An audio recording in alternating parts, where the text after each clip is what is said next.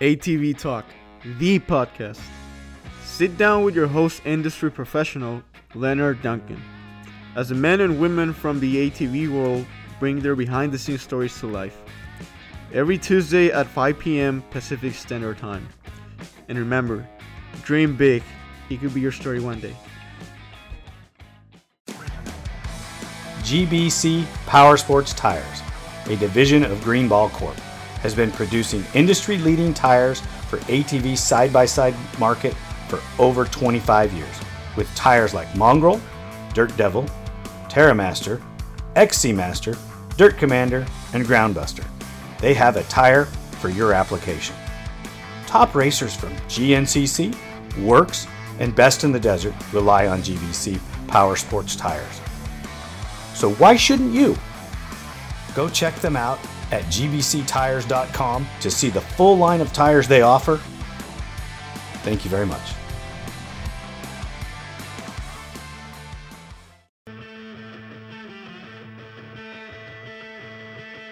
GPR Stabilizer, a leader in steering dampener technology, brings you the new Q5 Sport ATV dampener with better control and handling with an upgraded vane and seal system. Go check it out today, www.gprstabilizers.com, or call 619-661-0101. Don't forget to tell them ATV Talk sent you. Hey everybody, it's Leonard Duncan here with ATV Talk, and we are having a special episode. We are here at ATC Addiction. This place is amazing. It's not open to the public, but you are going to get a history lesson if you look at some of the videos and see some of the product. It's just incredible. Dave Wiley, thank you so much for hosting us today. This place is beyond a dream for me. I am in heaven. I could stay here and look at this stuff forever and ever. I wish I would have brought my dad because just some of the parts and some of the product that you don't see anymore. This is incredible stuff. Cool. Thank you. I appreciate it. Appreciate you guys being here. Oh, no problem. Tell everybody a little bit about yourself. I'm Dave Wiley. I'm the owner of ATC Addiction. I've been doing ATC related things since like 1983. I mean, just racing, collecting, lately making products, just doing a little bit of everything. Anything I can to keep the industry going, help out, develop products that we had back in the day that are gone, and I'm trying to bring them back and just keep the whole ATC and ATV thing going. Well, you're doing an amazing job, and some of the things that you have for collectible items, you know, you got a Mike Coe Banshee in there, you got a Doug Roll 3-wheeler in there, Steve Mendenhall's 3-wheeler. This is incredible stuff. Some of just the trinkets, like the kids' rides that you have, the Yamaha motorcycle springboard deal that you could buy, or the spring ride, and then you have I don't even know what they call that. It's ATC 70? ATC 70 kiddie ride. So it would have been like out in front of your drugstore or Walmart back in the day. And they had a lot of Tri-Zingers. For whatever reason, the Tri-Zingers didn't sell. And so I don't know if somebody did a group buy with Yamaha or something, but they made a bunch of those kiddie rides out of the Tri-Zingers. Well, that was the first 70 Honda I ever saw. So I bought it, of course. I know of one other one in the world. That's it as far as the Hondas go. That's so incredible. We also have David Ham he's a professional ATC rider. Hi, my name is David Ham, and I just off-road enthusiast who has a soft spot in my heart for 3-wheelers. Been riding them since I was a little kid, and recently just got into racing and just having a blast. And good friends with everybody sitting here, especially David Wiley. And it's awesome every time I get to come over here and look at all of his amazing collection and everything that he has. It's quite impressive, to say the least. Well, we got to meet Dave at the Works races. And, you know, for a year or so, I would see him in the distance, and he's not a small man. So when you first see him, he's very big. And when you get to know him, he smiles all the time. But when you don't know him, he doesn't smile much. He looks like he's going to rip your head off. But no, he's an amazing, nice man. If you get a chance and you're at a Works race, or you see him anywhere at any of the other events that he goes to, come and talk to him, because he's got some really good information about ATCs. and about racing, where the industry's going. He does have his fingers on a lot of this stuff because he's talking to us all the time. I really enjoy him, and I know that you will. And he's got some great history to talk about. So please don't hesitate coming out and spending some time with him at the races. No, not right before his moto, but after a moto, or when he's walking around in the pits. Don't hesitate to stop and talk to him. I know you're always available for the people. I love talking off-roading, and especially three-wheelers. It's all fun to me. That's awesome. We also have Jeff Henson here, and I'll let you introduce yourself and what exactly you do. I am Jeff Henson. I am the executive editor of ATV Rider magazine, and I'm a good friend of these two guys. We all raced together some 20 years ago. I'm not that old. Why do you gotta lie like that? We know differently. We got some great stories about Lenny and his racing days too, if anybody wants to hear them. But yeah, nice. Thanks. I'm here because Dave and I are good friends, and for me, in an industry that is very short on brand new sport ATV content, we have a ton of stuff here that we can cover, and our readers dig this stuff. So getting Dave to come on as a contributing editor to ATV Rider with some of this stuff was just a no-brainer, and we're really happy to have him as part of our magazine. Well, that's incredible. Let's delve into a couple pieces that you have here. I noticed in this room you have some super clean TRX 250Rs. Give us a little bit of insight about a couple of the machines in this room. Yeah, the whole goal of this room when I built it was to have pristine examples of the old 80s Honda stuff. The Four-Trax is one of my favorite bikes. I bought one brand new as a kid in 86. I told my Honda dealership, I think I was the first one to put $100 down on one. And I said, I want one as soon as they come in. I told them I wanted a blue and white one. Well, they called me up. Hey, Dave, come down. We got your bike. I come in there. They got a couple red and white ones. I'm like, nope, I don't want that. I want a blue one. Took about a week. Finally, I got my blue one in. So those are really probably one of my favorite quads ever is the 86 blue and white Four-Trax. But these, I just, as I find a pristine example out there, I just buy it and try and save it. I have plenty of bikes that I ride. Some guy give me a hard time that I don't ride all these, but I'm preserving them. Could be some 20-year-old kid out just trashing it and ruin it. I want to save some of this history. And that's what's so special about this place.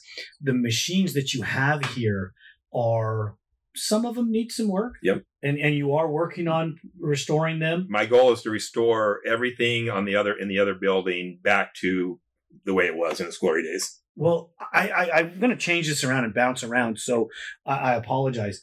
You have a Doug Roll three-wheeler. How did you come about getting that? And yes, I did send a photo to Doug Roll. Yeah, I talked to Doug Roll at one of the races about it and showed him pictures of it. I just got lucky on that one. A friend of mine actually acquired a few three-wheelers, and he was selling them. And I was going to buy them all, try and do a package deal. And we went back and forth. And at the time, I didn't know that was Doug's bike. I had no idea. And so finally, I get out to California on vacation with the family, and we stop by and see my friend. And I'm like, all right, I'm going to buy the 250R. And I looked at it, and I knew it had some cool parts. I knew about C&J. Not too many people knew about C&J. They were the first A-arms I ever bought and put on my 88 Four-Trax back in the day. So I knew the company. I thought it was a cool bike, so I bought it. Well, the kid hands me the California pink slip.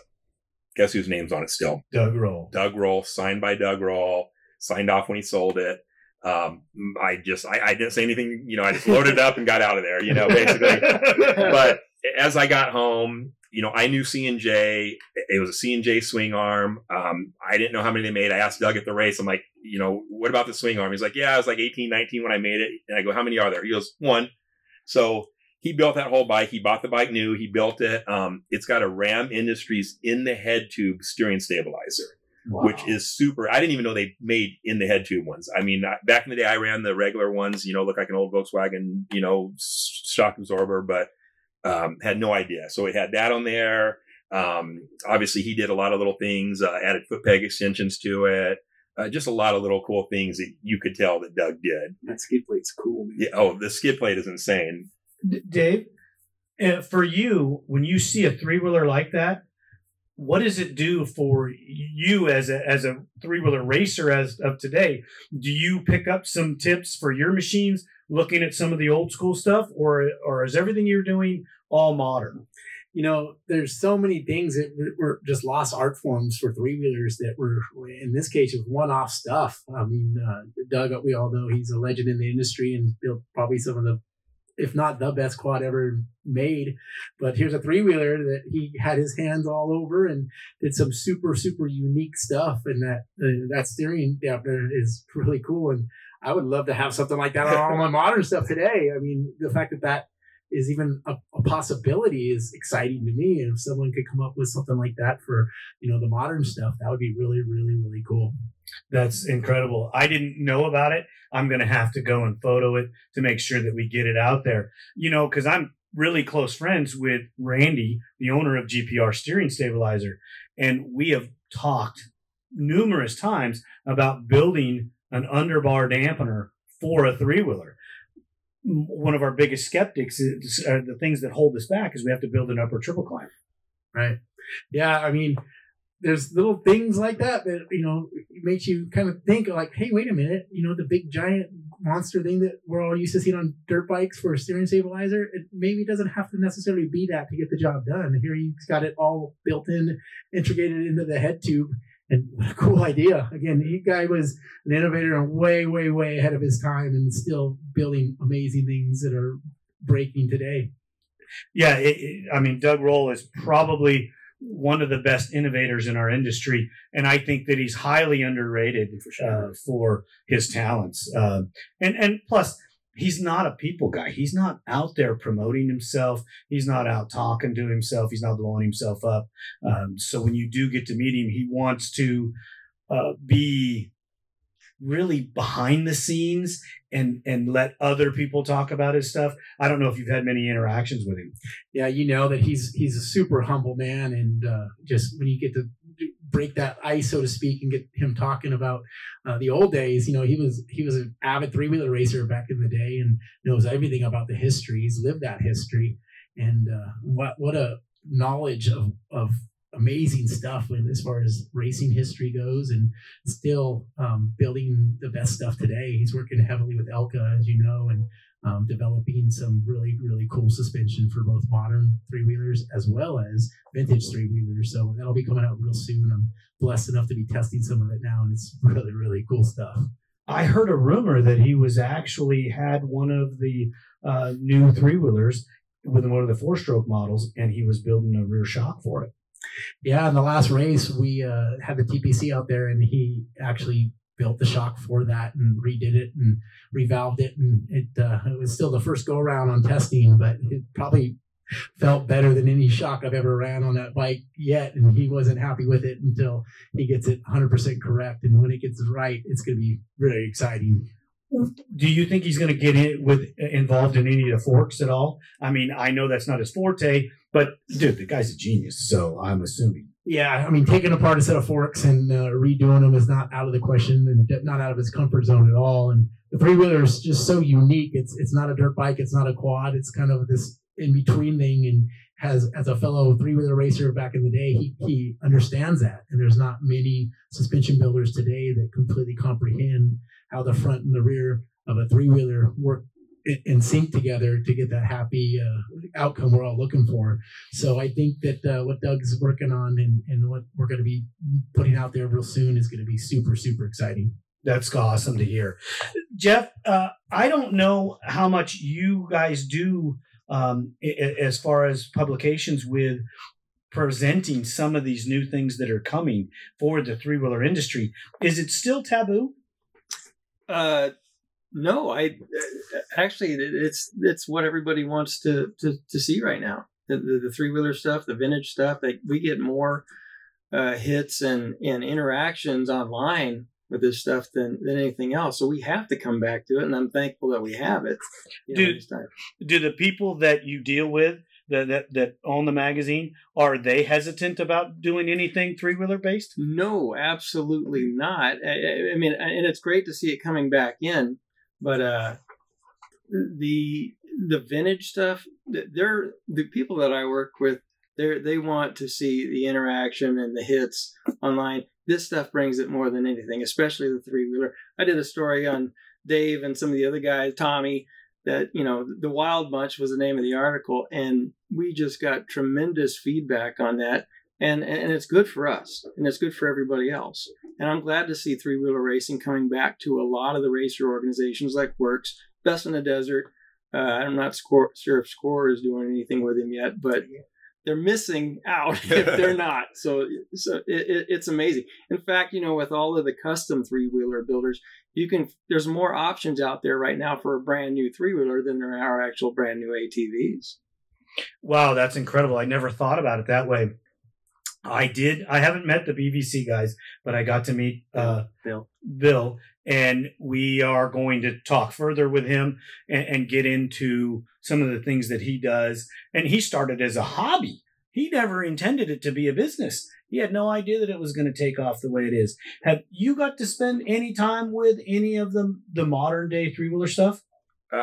As far as having a bike or the builders? Both. Yeah, I do have a modern conversion bike. I have a 450X Honda that I've raced the last 2 races. Lots of things I like about it. There's still a few things I think they need to work on. But I've talked to both the builders. BVC's now in Tucson. I went there right after they opened their new facility down there. So, how open are they to changing some of their methods? I'm not 100% sure, but I'm going to talk to them about it. I think they seem to be wide open about a lot of stuff. I mean, as far as the bikes, they've done just about everything. I think they're doing a beta right now. I'm not sure if they've done a gas or not. They've done Husqvarnas. They've done Hondas. They haven't did electric one. I mean, seems like they'll build just about anything. So I don't see that they'd be opposed to maybe looking at some of the three-wheeler stuff or listening to some of us that actually race them to maybe get some ideas to change, make a few changes. Do you think that the three-wheeler market can sustain itself and it's going to come back maybe into the form of the old times? I don't know if it'll be the same where, Honda's selling, a couple million three-wheelers a year. I don't think it'd ever be like that. But I think there's enough guys now that, rode three-wheelers back then and kind of forgot about them. And now they see there's a resurgence and they have the money now. So they'll go out and buy. I mean, a modern bike is not cheap. But I know there's guys out there that are buying a brand new $11,000 KTM dirt bike and then spending another 10 to convert it. And I mean, 20,000, they have no problem because that's what they want. They want a brand new three-wheeler. Well, why would they buy a KTM? Well, those 300 motors are pretty nice. Well, yeah, I haven't got to ride that bike, and I've said it on the show 1,000 times. I have a buddy that has one. I'm going to make some time. I'm going to go ride that 300 because if it's everything they say it is, that would be the ultimate 2-stroke three-wheeler. Absolutely. We saw one at the last race. Dave and I, there was a guy up there from Nevada that was at the Prim Works race, and he had a 450 and a 300. He raced the 450, but we were really eyeing the 300. We've heard nothing but good things about the motors. To me, it looked like it was set up a little bit better. It had a no-link rear end on it, which I'd love to try in a three-wheeler. I really, really wanted to ride that bike. Well, are the no-link systems for the three-wheelers like they are in the four-wheeler? Because the larger you are, the less likely that it's going to work as good on an ATV, on a four-wheeler. Right. I've liked no links on my quads in the past. I've never ridden a no link three-wheeler, so I don't know. I want to try it. Well, we got Doug Roll involved, so I guess that's going to lead us into a direction that we never thought we would go. I want to talk a little bit about some of the product that I've seen here. I don't mean to change it up, but we're having such a great talk about three-wheelers, but this isn't the only reason why we're here. You have some vintage swing arms that people are dying for, from the Paul Turner to take it away. Yeah, I kind of have a little bit of a swing arm fetish. I started out probably, I don't know, maybe 5 years ago wanting West Coast swing arms. I was able to acquire 5, 6, 7 West Coast swing arms for the different bikes, 250R, 350X, 200X. And then I discovered, or not discovered because I knew about them back in the day, but Calfabs. So, aluminum, a little bit cooler looking. So then I started getting into Calfabs. I got Calfabs for 250Rs, 350Xs, Ducatis, both generation Ducatis. I got a few of the old, that were actually Team Honda used Calfab swing arms. And then I was lucky enough to get my first Paul Turner swing arm. And I think I have about 6 of them now. Do you know how many were made originally? Have any idea? I don't. I've heard different stories. Originally, I was told that they were only made for Team Honda, but I saw some old Paul Turner ads where they actually advertised that they sold the swing arms. I don't know. Educated guess, maybe 50. Wow, that's so they're worth their weight in gold, because you might find something in a junkyard somewhere that somebody has thrown this 3-wheeler away that has one of these swing arms or some of these parts on there. Absolutely. And you just can't find them anymore. Yeah. The short course tank, I know we had a little talk about it earlier, Dave, but the short course tank, those are like almost non-existent. You can't even find them anymore, can you? They're very few and far between. I'd say maybe 1 or 2 pop up a year on eBay. As far as getting the whole kit, even harder. Believe it or not, there are still some NOS kits floating around out there. I've got one NOS kit still. They're going for ridiculous money. I mean, if you can even find one, they're ridiculous. That's incredible that stuff is still so valuable, but it's only valuable to the people that know what it is, right? Absolutely. Absolutely. Well, here's the thing is you have the old school guys that have been around forever that knew what it was back then. And now if they can find one and afford one, they're going to buy one. But with 3-wheeler racing really coming back, you have this whole new group that you have kids that weren't even born then that are starting to race 3-wheelers, and they're like, oh, short course kit. Oh, you can turn more. So they're wanting them too. So they're kind of piecing together, if they might find a tank one day on eBay and then, find another piece of the kit and, eventually kind of put it together. But, so it's the new guys and the old guys that are actually looking for them. Well, that brings me full circle to what caused ATV Talk to come about. Nobody's telling the history. Right. I mean, there's no history. You can't go anywhere and find a platform where a magazine's telling the history or any type of publication, whether it be podcast or videos or anything like that. It's giving good history. That's one of the things that we want to do here is tell the story. So it looks like you and I are going to become even better friends because there's some history that needs to be told about specific products and setups for some of the early 3-wheelers and some of the 4-wheelers. I was looking at your 185S's out there. Yep. And the triple clamp that's out there that's steel. I mean, dude, I've been around since time began, and I had never seen a steel set. I had only ever seen it in aluminum. Right. That's high performance ATV or ATC back in the day. They made conversion kits, front end conversion kits. They made, I think, they made full suspension kits, maybe even frames back in the day. Unbelievable. The things that when you're even when you grew up in the industry, sorry, I can't talk. When you grew up in the industry and you can't know everything because there's just so many products that were developed at this specific time. Do you remember the reservoir guards that they made? Yeah, I have a West Coast one. Isn't that amazing? You don't see anything like that developed in our industry today, but they had reservoir guards, yep. That went on the handlebars, and everybody had to have one. I saw an entire box inside there that you got. About 100 of them. Yeah. Dude, why aren't you cleaning these things up and selling them? I am. It's just a matter of time. I mean, I collect the stuff as I get it. Eventually, some of it will be for sale. I have so many projects in mind for old school race bikes that I want to complete. So, I want to have the pieces and the parts as I build the bike that I can put everything together. And, it's kind of like today. You're right. The ATC, ATV stuff is very limited on who's making products for it. Side-by stuff, there's hundreds of companies that are making aftermarket side-by-side parts, right? So go back to the 80s. It was that way with the ATC stuff. So there was literally hundreds of manufacturers that made these aftermarket parts. And I feel like I'm still discovering like, oh, I didn't know these guys made that, or I'll buy a bike and it have this part on there. And it's like, oh, that's so cool. I've never seen that before. So it's cool that we can still at our age and been doing this our whole lives, learn and find out that there's still stuff from back in the day and then maybe even duplicate it today. That exhaust on that 200X that you in the other room, you bought that whole bike for that specific exhaust. I'd never heard of that company either. Absolutely. I'll do that. If I see a part that I've never seen before or that I have to have, I'll buy the entire bike just for that part. That's incredible. I noticed when we were walking in, we did a video, and I think you were standing there watching it when I seen that 200X, that first one. That's the first three-wheeler that I ever raced. I think it's the greatest of all of them.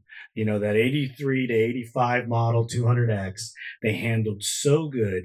The motor packages were incredible. I am biased because my dad was the motor builder and that was one of the things that he built a lot of his reputation on, was that 200X. Granted, he built the 90 and the 110 motors and the 185S motors, but that 200X motor in the Southern California area, if you had a 200X, you had a Danny Duncan built 200X. Right. I mean, so seeing that brought back a lot of memories. And Valeria, she took some pictures of it, and she's looking at this old rusty three-wheeler like, you really like this thing? Well, yeah, I loved it. I mean, they handle and they ride so good.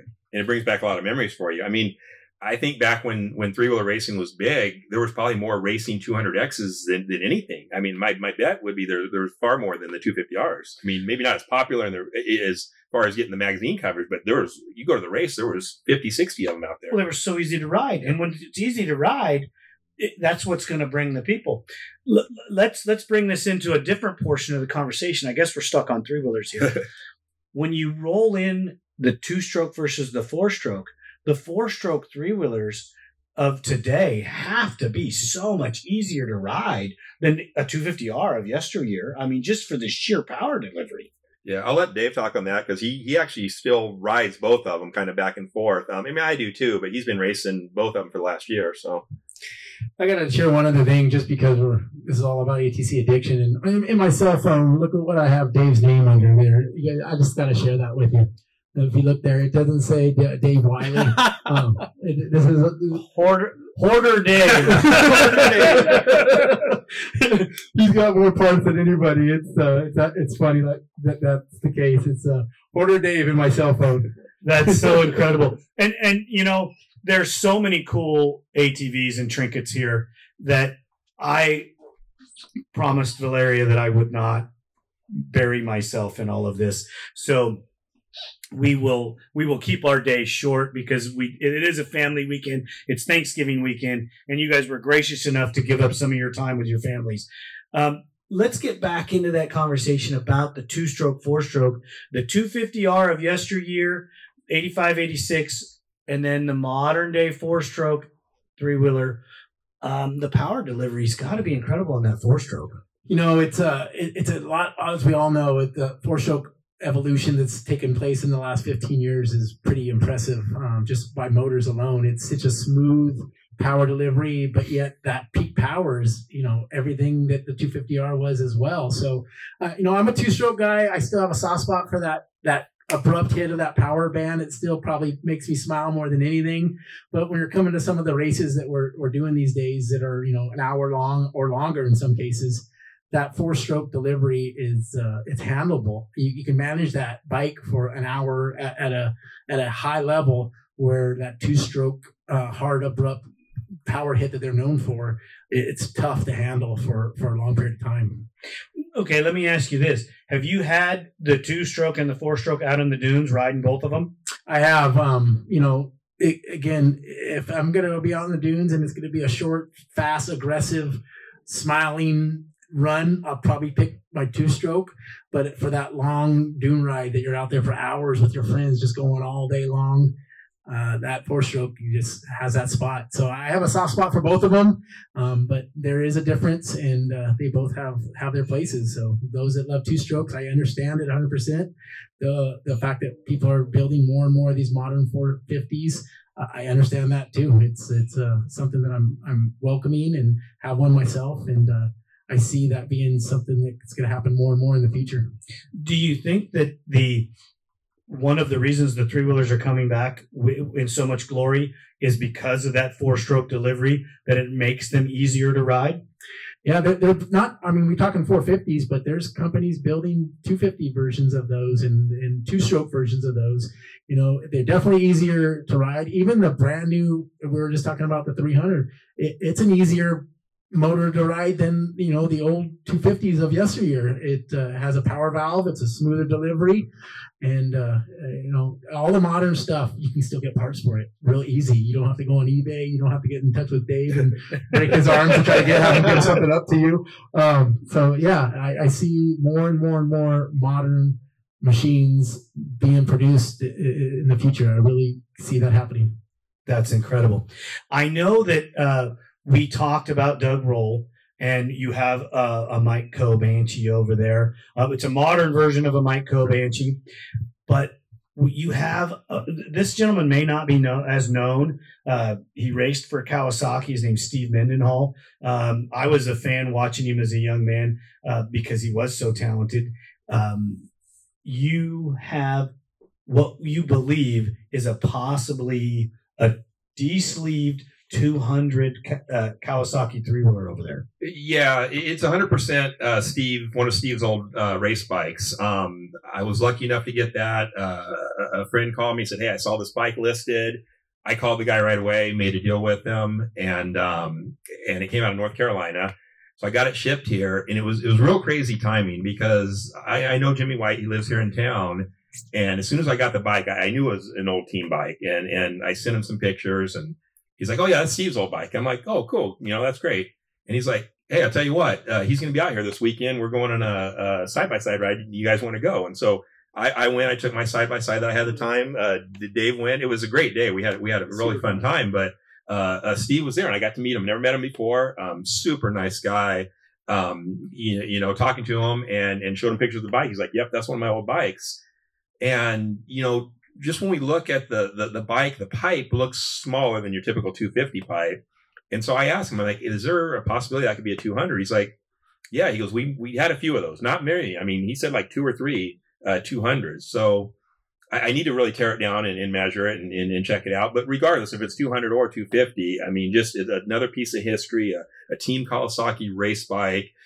It's a little bit rough the way it sits. It runs. It's all there. I'm going to restore it. I'm going to get some pictures from Steve and try and make it the way it was back when he raced it. That's so incredible. I have the utmost respect for some of those guys. I got to watch Marty Hart race against them guys. A little bit of Mike Coe, Steve, Jimmy White, and speaking of Jimmy White, the guy hasn't changed a bit in all these years. He's just the same aggressive, brash guy that he always was. Yeah. No, Jimmy's a great guy. I was so lucky to meet him. And, I appreciate all those guys. I was racing back in the day. I was, I held my own. I was plenty fast back then, but these guys are my heroes. I saw them in the magazines and, I was in Arizona, most of them are in California from wherever, but I mean, these guys are my heroes. And now at this point when I'm really into restoring and bringing this stuff back to meet these guys and hear the stories. I mean, Jimmy and Mike are 2 of the nicest guys that you'll ever meet. And just, they're willing to share the history and the stories. I mean, like we're trying to do and bring back. I mean, they're willing to talk about it. And so they're educating me on things I didn't know, that I've only seen. So it's really cool. It is. I enjoy speaking to both of them, and they've both given me so much of their time. Mike lives not too far from us, and I spoke to you guys earlier before we sat down to tape the show that there's going to be a history show with my dad. This will air after that, so this information is probably not what people really want to hear. But Mike really stirs my dad. He starts talking about some of the history with some of the machine shops that they dealt with and some of the things that they did back in the 70s and 80s. Because Mike's actually been around longer than you think. He's not as old as you would want to be, or as you would think he is, but he was delved into some of this stuff early. They were building I think it was the 350 version Honda motorcycles, him and his brother Sam, back before it was cool to do that. So he had a couple different versions of that. And my dad and him were talking about the guys that built cranks back in San Diego. So there's so much history that we don't know about back then that is incredible. Absolutely. And I'm just happy that these guys remember all that and they can share it with us. Yeah, the fact that Mike is as clear about knowing the names, the streets that these businesses were on. Yeah, everything. And then, Amazing memory. yeah, I mean, he talks about a salvage yard that I don't even remember because it was probably gone before I was mid-teen. And he's not that far in front of me. He's only 5 years in front of me. So there really wasn't that much. Jeff, what portion of this comes full circle for you? For me, I didn't get into ATVs until about 1990. I was on motorcycles before that. So one of the interesting things meeting these guys is, and meeting other guys that grew up riding three-wheelers, and I'll admit I don't quite understand it yet. But the guys are very intense and extremely passionate about the machines. Guys like Dave will tell you that he prefers three wheels over an ATV, even though Dave has raced four-wheelers for quite some time, as long as I've known him. And I also say the history is fascinating to me. And there is a ton of history in this room over here that you bring up. He's got almost, I would say 90% of people would walk in there and say, what a bunch of junk, but it's not. There's a whole wall of tires, and I'll let Dave tell you more about this, that we're Honda and Kawasaki back in the three-wheeler days. Mm-hmm. They got in these wars and got in some big arguments over tire use at the races, and they fill him in on that. Oh, and one other thing that I would, go ahead and just let them know about that. Well, what I was trying to do is Jeff, you've been sitting over here so patiently and respectfully about this, is being that you are the true form of the media person in the room. I mean, I'm breaking into new grounds in a podcast, but I don't understand how it is for a media person such as yourself to connect with all of the different things that you have to, because you have to do UTV, three-wheeler, four-wheeler, racing, recreational. So you're getting it from a totally different dimension. We'll get into the tire thing in a second, but I was just trying to get your relation to it. And have they had you out on a three-wheeler yet? No. We're trying. No, and yeah, I will. I can barely ride a four-wheeler anymore. It seems like I'm getting my body fixed as we speak, so I can get out there and race with these guys again.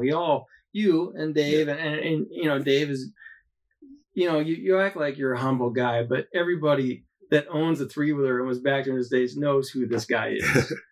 And you're lucky that today you caught him with his shirt on, because this is have a shirt on. If you want to meet him at the races, look for the tall guy with no shirt, with the muscles. Yeah.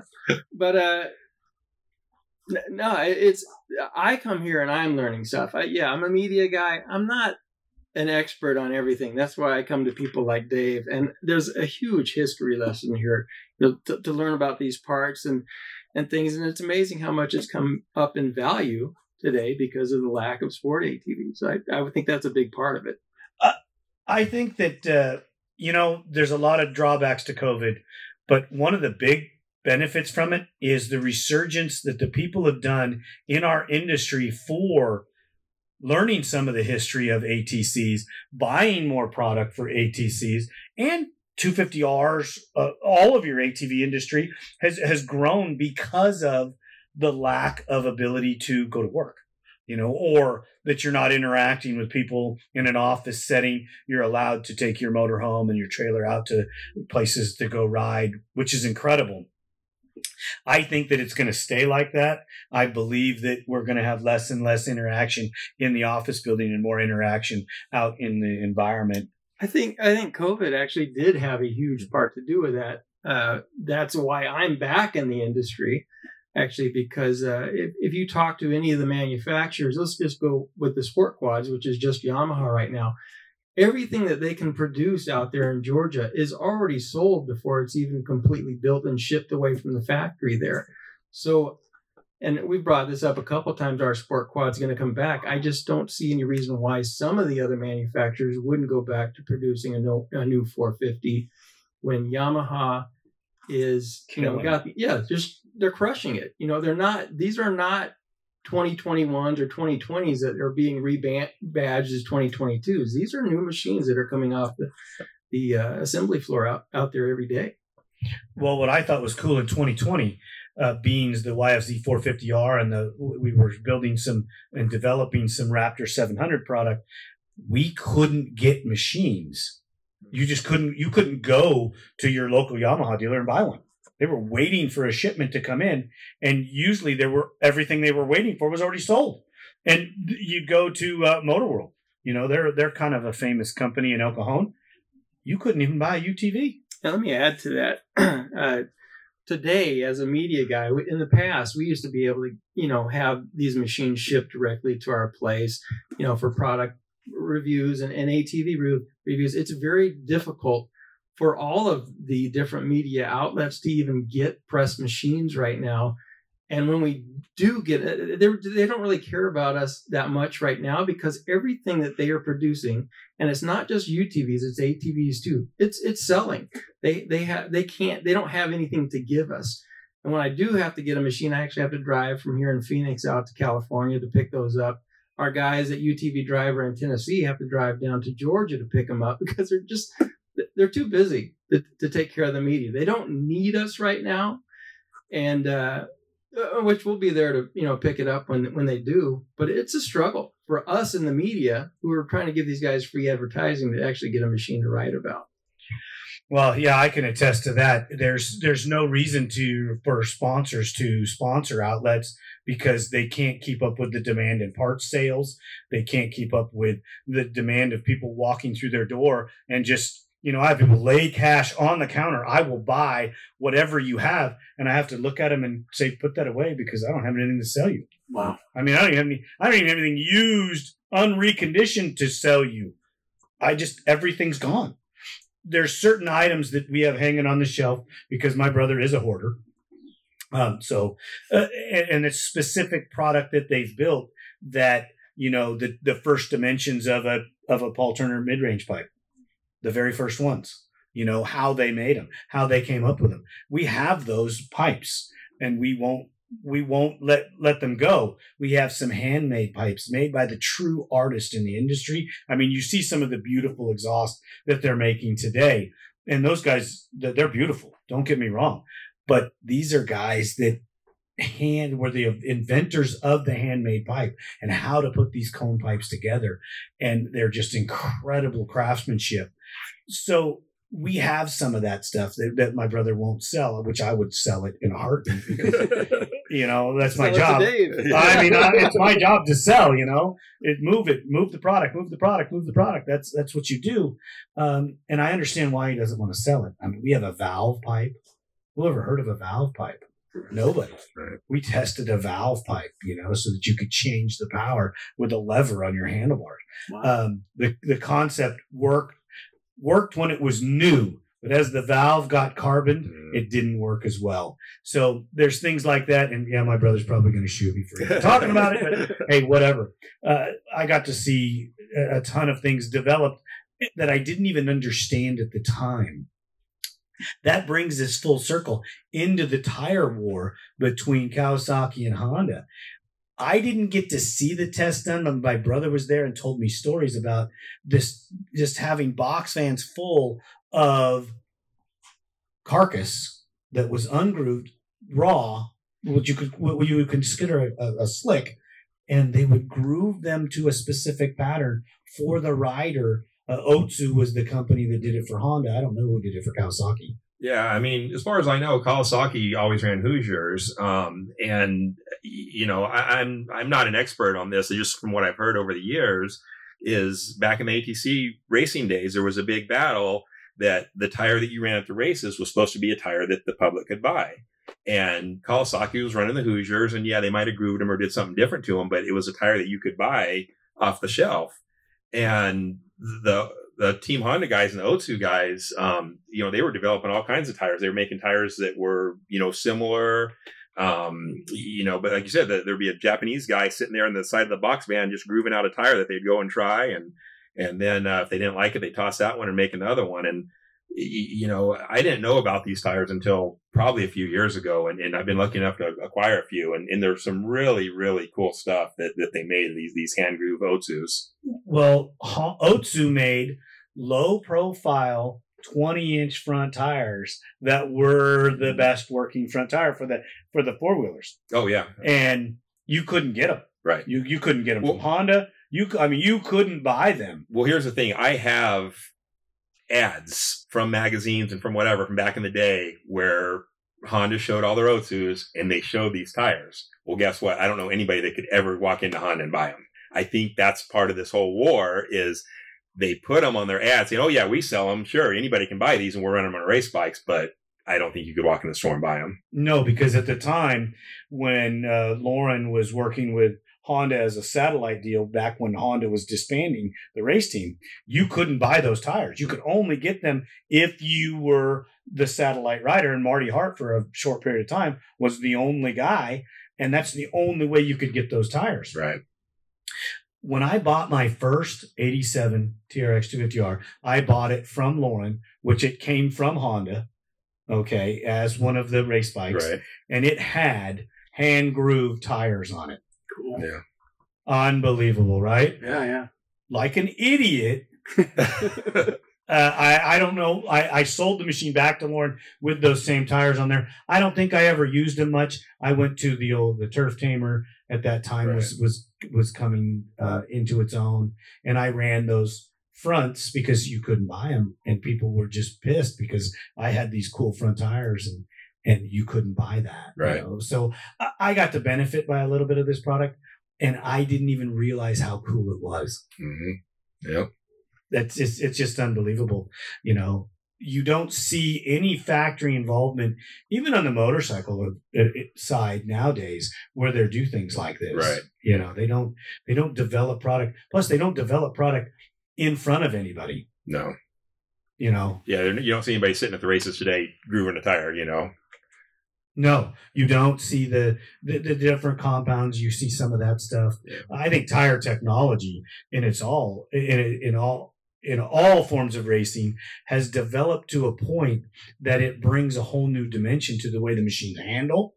Because, you know, you think about a tractor Turf Tamer.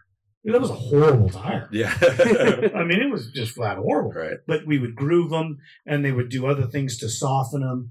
You know, probably most people don't want to talk about that. You put them in a bag with chemicals, and the rubber would get softer, and then you could make them work better. You know, Shane Hitt was an expert at making his TT bikes work because he would do things with the rubbers and develop. And he'll never admit to some of it, but you know it was done. Top secret. Oh, well, we get to see this stuff. You know, the sprint car guys in the TT world help develop the ATV industry in TT. You know, I don't know how much rollover there was in the three-wheeler world, but in the four-wheeler world, it was huge.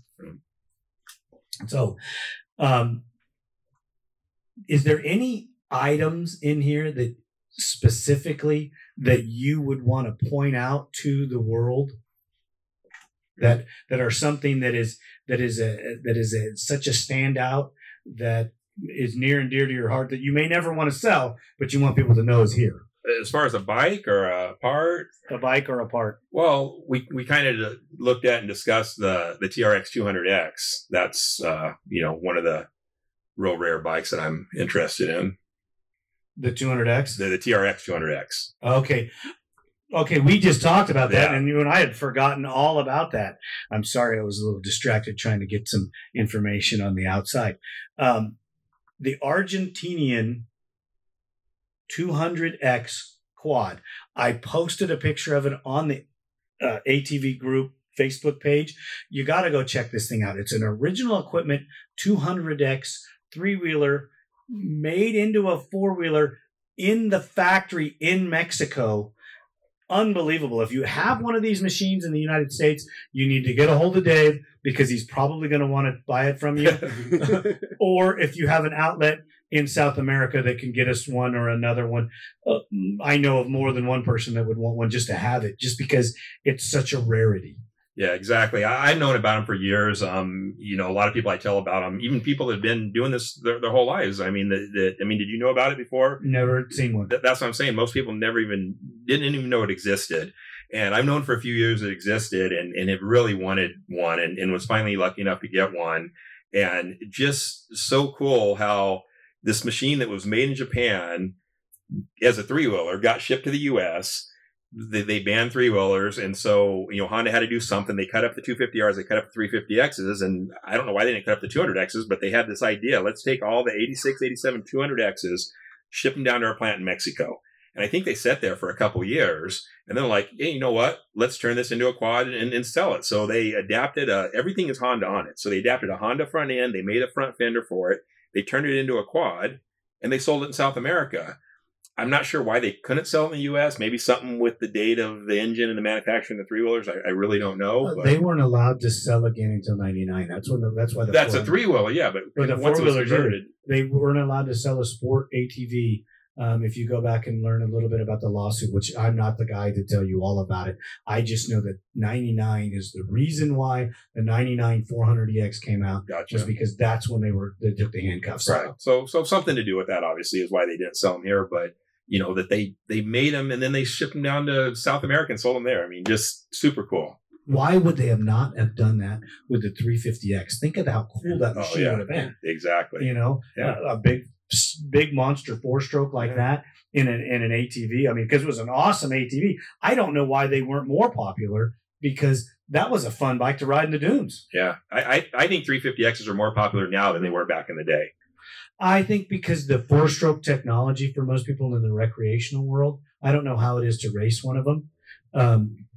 I had a 350X that a guy named Richard Bastis built here in town, and he modernized it the best he could do at that time, and it had inverted forks on it.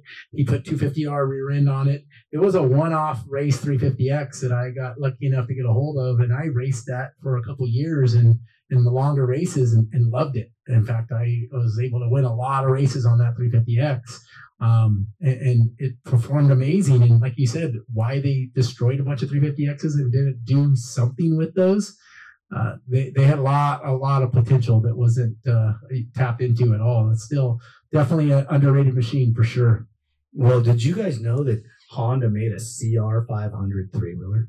Yeah, I knew that they had one pre-production. They were testing them. I know the Honda guys were testing them, and had this whole thing not get shut down, they would have been out probably in 87 or 88 model. And you can't believe now, if you were going to ride a CR500 three-wheeler, oh my goodness, that the CR500 motorcycle isn't crazy to ride. You put that in a three-wheeler, Dave, what do you think? I mean, yeah, that's a man's bike. I was never worthy of something like that. That's crazy. But the thing that's exciting, and I've talked to, the guys that actually were sponsored by Honda back in that day when they were developing that machine and got a chance to ride it. They all said that they did things to that machine that made it handle amazing. But the thing that's crazy is those guys weighed 150, 160 pounds back then. And how a guy 150 pounds can ride that machine with 70 plus horsepower and keep it under control just shows how much talent those guys actually have. That takes some serious talent to manhandle that machine. They had to have done something to the setup of the chassis in that to make that machine work. I mean, I don't know how into motorcycles you guys are, but it's like the TZ750 of the flat track days with Kenny Roberts riding that thing. It was a suicide machine, and that guy could ride it unbelievably good, so they had to outlaw it because there was only one guy that could race it. Yeah, I've been lucky because we're developing some new stuff right now for three-wheelers, so I've been able to pick guys like Mike Coe's brain on that 500 that we're talking about. And Honda actually did some things on that machine that were going to be in the next gen, probably of all the machines, because Mike said that the things that they did on that 500, they actually were doing that to their 250s back then, moving the foot pegs, changing the rake even just a little bit and stuff. They were doing that at Team Honda to the 250s that those team guys were racing. And had we had seen the 87 and 88 three-wheelers, I'm thinking that they would have all had these changes to it. And according to Mike, the best handling machine he's ever ridden. That's incredible. Did you know that Canada got an 87 ATC 250R? It's a big debate. That's probably one of the biggest debates in the ATC world is the 87 250R. My personal opinion is Honda had pre-production models. I have brochures. I have Canadian brochures that have it pictured, the 350X and the 250R for 87. I honestly don't believe that one was ever sold to the public, even in Canada. No one's ever been able to produce a picture of one. I do have friends that have parts from an 87 250R that somehow slipped out of Honda as far as parts, but I don't think a complete bike was ever sold. I have heard rumor of it that there was actual items sold in Canada. There again, rumors. Right. Like I said, I've never got a hold of somebody. Hopefully this will, because we're in 87 countries and Canada is one of our bigger countries. Hopefully they will be able to connect us to something like that. 2011, Yamaha Banshee sold overseas. Yeah, no, they sold them overseas and in Australia. I think even 2012. I know a lot of people here that would like to have one, and they're really tough to import them. But yeah, they kept selling Banshees. Another a rarely known fact about ATCs is they made in 1988 Big Red and sold it overseas. There was a 1988, they called it Super Red. It was sold in Australia. 1988 Super Red 3-wheeler. No way. Really? I don't know that either. Yep. I never heard of that. Yep. I know a guy in the country that has 2 of them. There's probably a few other guys that have them too, but In the States? yeah, in the States. Yep. I'd like to see a picture of that. Yeah. They're really cool. That's unbelievable. Yeah. So as we develop our new 3-wheelers in the 4-wheelers and the things like that, do you think that we're going to unseat the 4-wheeler at any time with the 3-wheeler? This is just, again, a guess. I bet you that the companies that are making the modern 3-wheelers have sold more of them in the last year than a sport quad. I don't know. Jeff, you know how many? Yamaha. You know how many? Yamaha is just killing it with that 450, dude. What about in this country? How many have they sold? Yes, your guess is better than ours. Every one of them that they can produce. But do you have any idea on the What numbers? that number looks like. Every one that they can produce. but like he's saying, they're only producing so many, and they're selling them all. I mean, there's definitely a market. If there were more made, more would sell. But I think that they're limited on how many they're making. I really don't know that number on the ATV, but I know it's public knowledge. So if we Googled it, we could get that information. The Yamaha 450 and the Raptor 700 are still selling off the showroom floors faster than they could put them there, and they're probably selling, I would say, 20 to 50,000 a year. You think that many? I do. Yeah. Well, if that's the case, maybe not. But I tell you what, the guys that are making the 3-wheelers, I'm sure they are just lined up of guys wanting them. I mean, I'm sure they're kicking them out as fast as they can, and there's another guy right behind that to buy one. And yeah, but you're talking maybe 100 a year. I don't know. I guess we should talk to those guys too. Yeah, because you're not able to produce them fast enough. You know, you just can't build enough.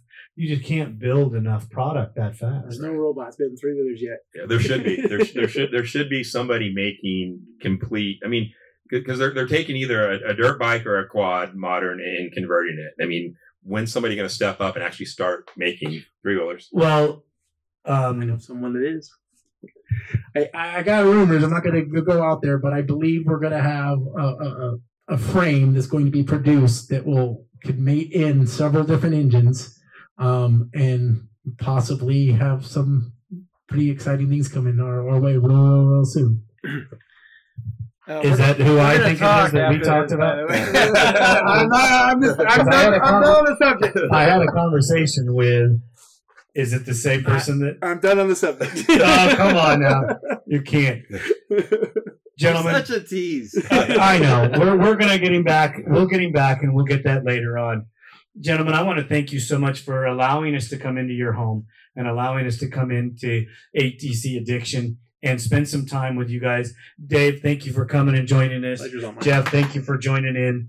I really appreciate this. And Dave, keep up the good work. And you have an amazing place here, and it's just fun for all. I hope one day that we'll see you with a public, open museum to allow everybody to come in and see these amazing machines. That would be a goal, definitely.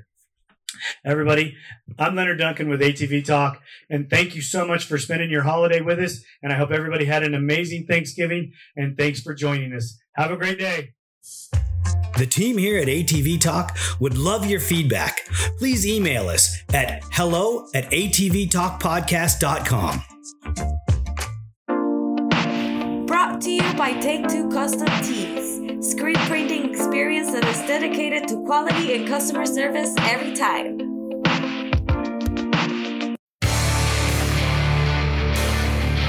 San Diego's Body Evolution and Wellness Center.